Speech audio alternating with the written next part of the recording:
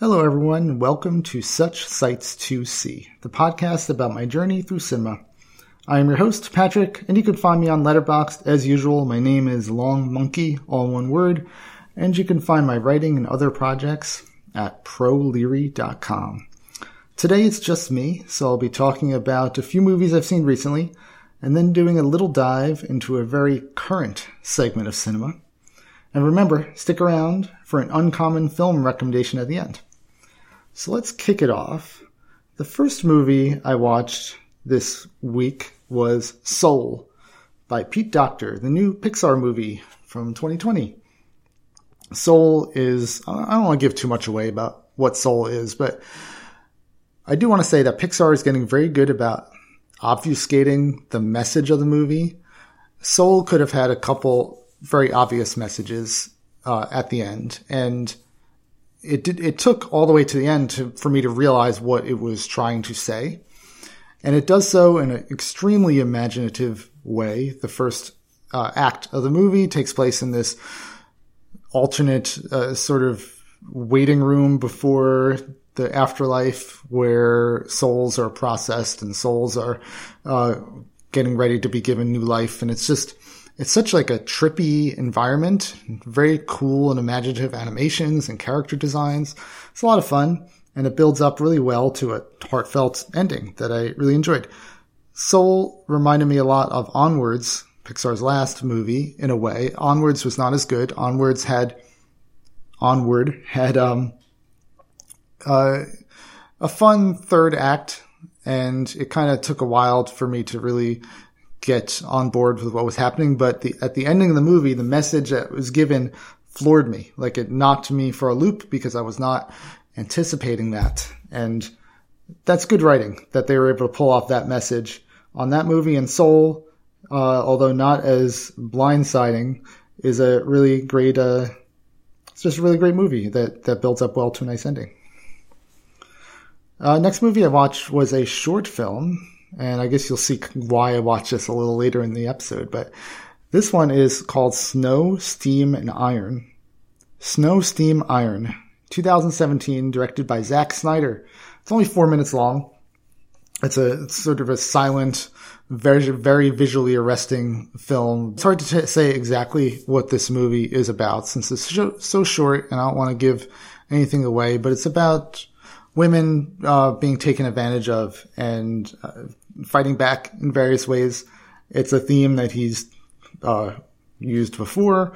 This one, I think, works really well because it's only a few minutes long, and he's such a great shot composer. When you don't have to worry about story or anything like that, his shots are just really cool looking. He's probably a great visual artist if he had a different medium, but in film, he can at least make shots look really cool. And this is 4 minutes of shots looking really cool that tell a more coherent story than most of his other movies. So yeah, I would recommend this for a short little trip into get your Zack Snyder fix. Snow, Steam, Iron.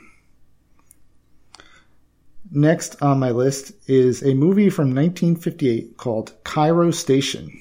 Cairo Station is directed by Youssef Chahine. I've never seen one of his movies before, but he's probably the most famous Egyptian filmmaker out there. This is about this huge train station in Cairo and the various people that inhabit it, focusing on a poor newspaper delivery man who kind of wound up there through unclear means, but he's lame and he doesn't have much going for him, and he's in love with this woman who delivers soft drinks to people on the trains and around the platform. There's also a subplot about this union that is trying to be formed for all the train workers and the opposing sides of that. And then the movie kind of really goes into a thriller direction where our main character, the newspaper delivery boy, becomes overly obsessed with his love, who wants nothing to do with him, which leads to almost like a Hitchcockian third act, which I found very engaging. This movie, it's lively, has interesting characters. It's a good view of this world that I didn't really know anything about. So yeah, this is a good one. This is Cairo Station by Youssef Chahine, 1958. Wow. Okay, next is another classic. This one from an American director that I'm sure most of you have heard of, Martin Scorsese, Mean Streets from 1973. So I always thought that De Niro was the star of this one, not having seen it before, but it really is Harvey Keitel. De Niro just has a very, very explosive and engaging and exciting character that he plays. But the movie is about Harvey Keitel, who's the nephew of a mobster, and he's a good guy who's trying to juggle a lot of different things and figure out where his life is, what direction he wants for his life. He's in love with a woman that the mobster father does not approve of.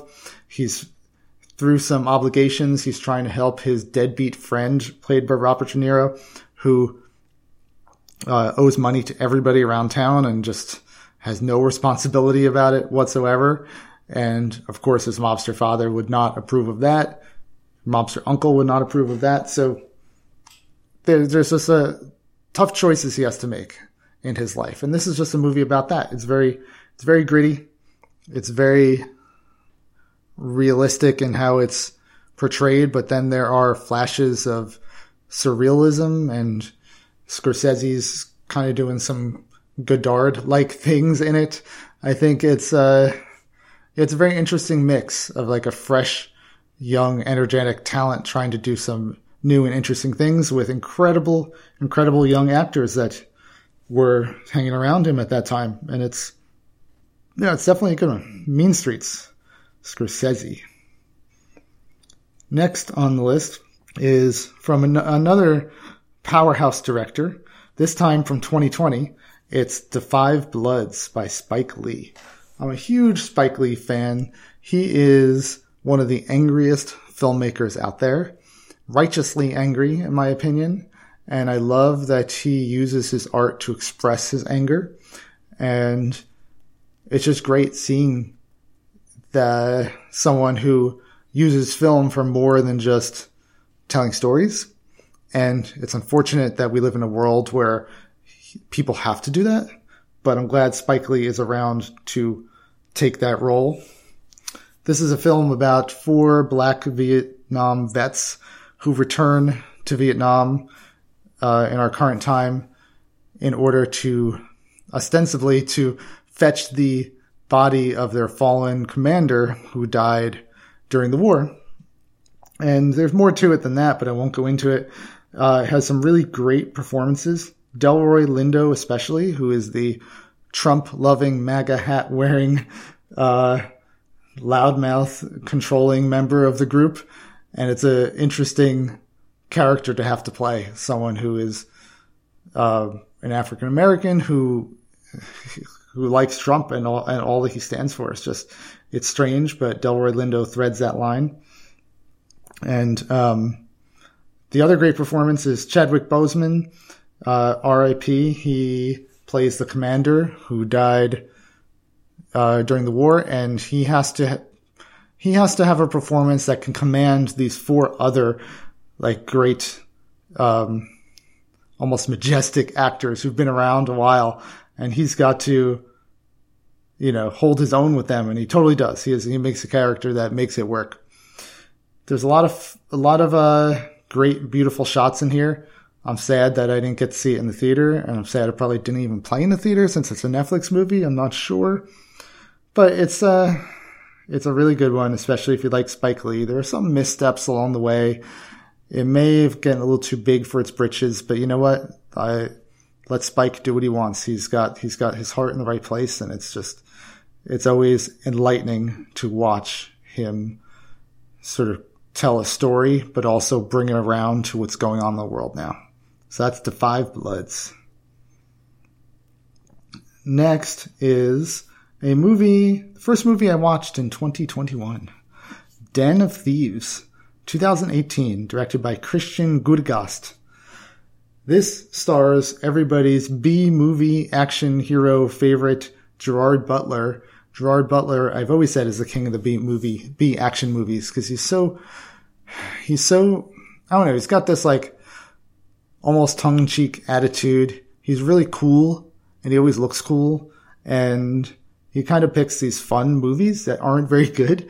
This is better than most of them. Den of Thieves is about a group of no good cops who are hunting down some criminals, mastermind criminals who are out to do a huge heist.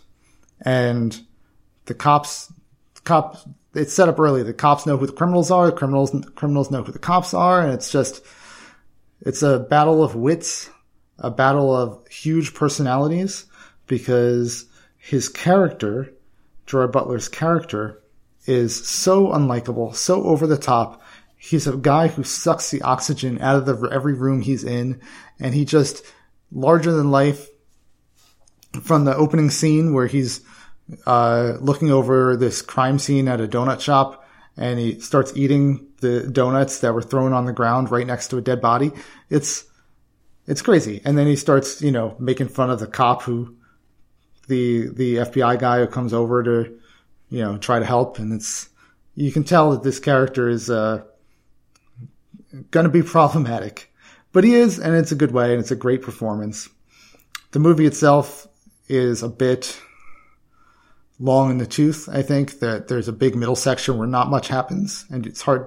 You don't even notice it until closer to the end that not much was happening. And then the end is a big bombastic action stuff. But yeah, there's some weird things, but overall it's a solid B action movie. So if you like Gerard Butler, check it out. Den of Thieves. Next one I watched is another Netflix original called Ma Rainey's Black Bottom, directed by George C. Wolfe from 2020. This is an adaptation of an August Wilson play. I had seen Denzel Washington's Fences a couple years ago when it came out and was floored by the characters and the dynamic relationships in that movie. And this is very, very similar. It does feel like a play, but there's enough, but the script and the characters are so solid that it moves really fast, and you never feel trapped more than you have to in the story.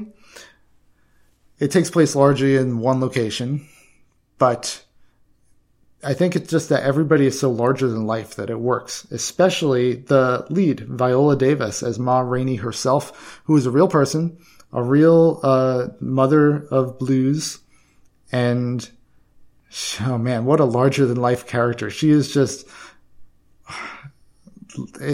I'm speaking in cliches, like she leaps off the screen, but she really does. She plays a character who knows what she wants, is so hard-headed and stubborn, but is that way because the world has made her that way. And she knows what her status and her voice is worth, and she will not take anything less, even to the detriment of her relationships with everybody around her. It's a powerful performance. It's really interesting. And the movie's really about her butting heads with Chadwick Boseman, again, as her trumpet player who has designs to be more than what he is in life. He wants to start his own band.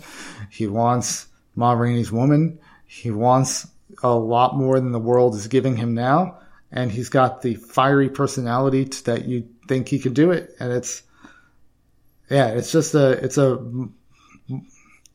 potboiler of a drama with some great dialogue. So I really like this one. Ma Rainey's Black Bottom from 2020.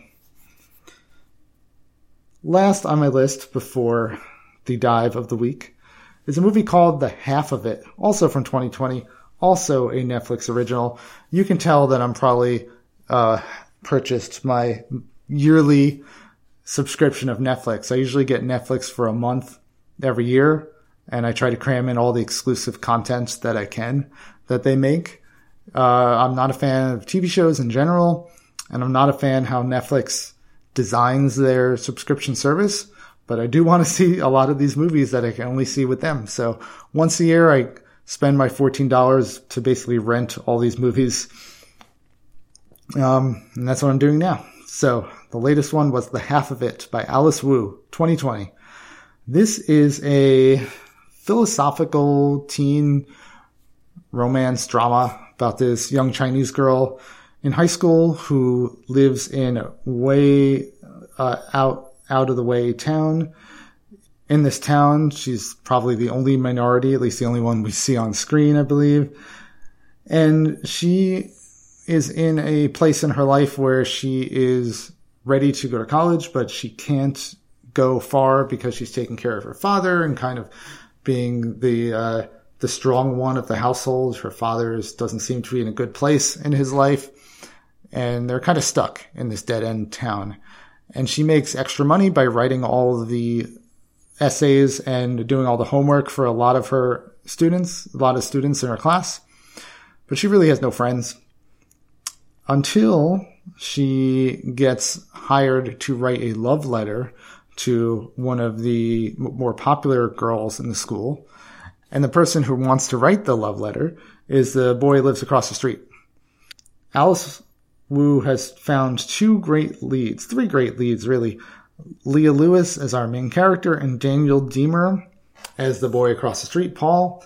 And they have really great chemistry. But the movie's not about that love story. It's about the object of Paul's affection, Aster, who Leia falls in love with as well. In fact, she was probably in love with her before this even started. But now they're having conversations through letters and through texts, and it's a Cyrano de Bergerac situation. But what sets this apart is that the characters do have really good chemistry. Everybody is super charming, and the dialogue is really, really smart. There's so much talk about philosophy and so many quotes by philosophers appearing on the screen, and a lot of really beautiful lines of dialogue that are sprinkled throughout the script.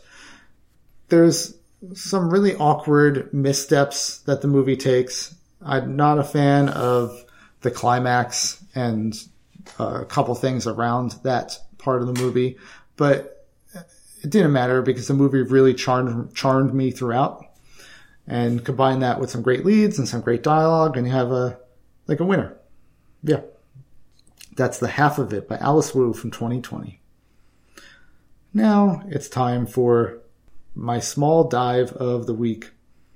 Today, I will be talking about DC superhero movies. With the release of Wonder Woman 1984, I decided to go back and watch Batman vs. Superman Dawn of Justice, the Snyder Cut, first, because I had seen Batman vs. Superman in the theater, was not a huge fan of it. It's a giant mess of a movie with some interesting ideas, but it doesn't really work. So I decided to watch the new, the Snyder Cut that was released a couple of years ago, and now is available on HBO. And it is a much, much better movie than the one that was shown in the theaters. Doesn't mean it's a good movie though. It's a very decent superhero movie, again, with some interesting ideas. There are a lot less plot holes, but Zack Snyder, and I think most people know this, has a very dark, pompous aesthetic when it comes to superhero movies that is so opposite what colorful comics were like. I'm not a huge comic fan, but I do appreciate the aesthetic that the comics had when I read them when I was younger. And this doesn't feel that way at all. This feels like they are just modernizing these stories and giving them more weight and more heft and making them more serious. And there's nothing wrong with that at all, but it doesn't always work. There's something strange and childish about superheroes in general.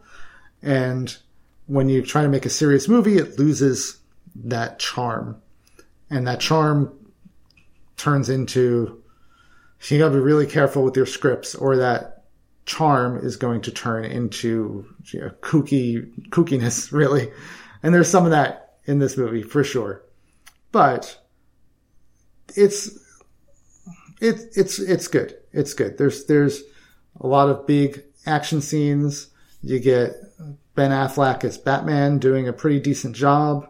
You get Superman who actually feels like Superman, who is trying to do good and is struggling with his place in the world, and that's an interesting concept. Wonder Woman, Gal Gadot is really great as Wonder Woman. She has the right look, she has the right attitude, and when they all come together at the end, it's a fun moment, and it works well in the context of that movie. Do I want to watch it again? No. Do I think there should be more of these movies in this style? Not really, but I'll watch them because this one was entertaining. So I followed it up with Wonder Woman, the original Wonder Woman from 2017, directed by Patty Jenkins. This is Gal Gadot's first starring movie as Wonder Woman, and it sets up her origin and sets up a little more about how she got into the world of men, and she does a great job. And Patty Jenkins does a really great job at knowing how to use her, which is to show her doing cool things in slow motion in her fancy Wonder Woman outfit, and doing it in the context of what her ideals are. And that's a very simple way of telling that story, and it works really well. This movie was a lot more fun, a lot more colorful than the Batman vs. Superman, and that is a good thing. The problems I have with the movie is, I think everyone's mentioned this, that the last act, after you find out who the real villain is and it turns into a CGI big battle, it's just too much. And I kind of glazed over at what was happening on the screen because it's not directed really well. It's not scripted really well. The stakes are pretty obvious and you know what's going to happen. You just need to wait for it to happen. So that's kind of a bummer. I also was a fan of the comedy in this movie. Chris Pine and Gal Gadot have some great chemistry. Chris Pine plays the fighter pilot who she meets and kind of befriends along her journey to save the world. And there's a fun scene where she winds up in London, and he is taking her on a shopping spree to get her into some normal looking clothing. The problem is, and this is just poor writing, that scene is fun, but it takes place at a very urgent moment when they have to deliver this very urgent information to the government that he had gotten about some weapon of war that was going to be developed that they needed to stop. And he is talking about how he needs to get this to the government immediately, but then they spend some time doing a kooky fashion show. Just poor writing. They could have easily have figured out a way to move that into a less tense time. Because I'm like, stop shopping, just deliver the book. So some dumb things like that. But overall, this was a fun movie and a solid superhero movie. I give this one like a solid 3 stars. So check this one out if you haven't already. And if you haven't seen it, do not watch the next one I'm going to talk about, which I'm sure you have guessed already, is Wonder Woman 1984. Even if you have seen the original Wonder Woman, you probably shouldn't watch this one. It is not very good. Also directed by Patty Jenkins. Released in 2020 this year in the theaters and on HBO Max. I saw it on HBO Max because there's no way I'm going to a movie theater now, and everyone else should stay home as well. But Wonder Woman is immortal, so she lived from the events of the first movie all the way through to 1984, looking as cool as she always does. And she winds up in this situation where there's an artifact that can grant wishes, and the person who gets a hold of it uses it to cause lots of havoc. The problem with the movie is that it starts off with a poorly executed action scene of Wonder Woman as a little girl that is supposed to set up a moral choice that never really comes into play. And after that poorly set up action scene, there's a poorly set up 1980s intro with a Wonder Woman doing her thing, stopping some villains, and it's just really goofy. And there's a lot of missteps like that throughout the movie. including a climax that really doesn't work at all. A lot of the movie doesn't work at all. They bring back the Invisible Jet in a dumb sort of homage, I guess, to the show. Chris Pine is back in a very questionably controversial way that is an interesting philosophical idea that is never addressed. Kristen Wiig is fun as the gawky, clumsy coworker of Wonder Woman, who gets a hold of this wish-making thing and turns into a villain of some sort too. And she makes it watchable. Chris Pine makes it watchable because they both have just good screen presences, but otherwise it's just not a good movie at all. So I do not recommend Wonder Woman 1984. And as for DC, some of the other movies that I've seen in the past, Man of Steel is completely forgettable. I am looking forward to the Snyder Cut of Justice League just to kind of see it as an experiment to see how much better it is than the one in the theaters, which was not good at all. Aquaman was fun from what I remember, but also pretty forgettable. And I think the problem is they just have no clear direction, and the vision that they have for the world is a little too serious, and it's already too big for its britches in a way. They've fallen behind the curve. There's not much that can be done with these larger-than-life characters that I can think of, but I'm not a filmmaker. I am just a person who likes watching movies, and I will continue to watch them if they continue to make them. But if they're all like Wonder Woman 1984, I will not hold to that fact. So that is it for today's episode. But before I let you go, I must give you an uncommon film recommendation. And the movie I'm going to pick, staying in the superhero vein, is a movie from 2007 called Mirage Man by Ernesto Diaz Espinosa. Mirage Man is a sort of comic booky superhero movie, but a realistic-ish superhero movie about this young guy who's really good at martial arts, and he saves this woman from being assaulted. The woman has to be a reporter, and when he was doing it, he had put on a mask so no one could see who he was, and that starts these legends of a Mirage Man who goes about town saving people, and he decides to lean into those legends and use his martial arts skills to rescue people from around the town. And he does it because he is seeing the change in his younger brother, who is institutionalized with some sort of condition that makes him depressed and not able to speak because of their parents' death. And it's kind of goofy, but it's earnest, and it's got really great martial arts scenes and a cool soundtrack. Marco Zaror plays the lead, and he is known as the stunt double of The Rock in a lot of his earlier movies. So he's definitely knows his stuff. So I'd recommend this one. It's fun. Watch it with some friends and you'll enjoy it, but do so remotely. That's Mirage Man, Ernesto Diaz Espinosa from 2007. Well, that is it, everybody. Remember, you can follow along with me on Letterboxd. My name is Long Monkey, all one word, and check out my projects and other writing and things at proleary.com. Good night and sweet dreams.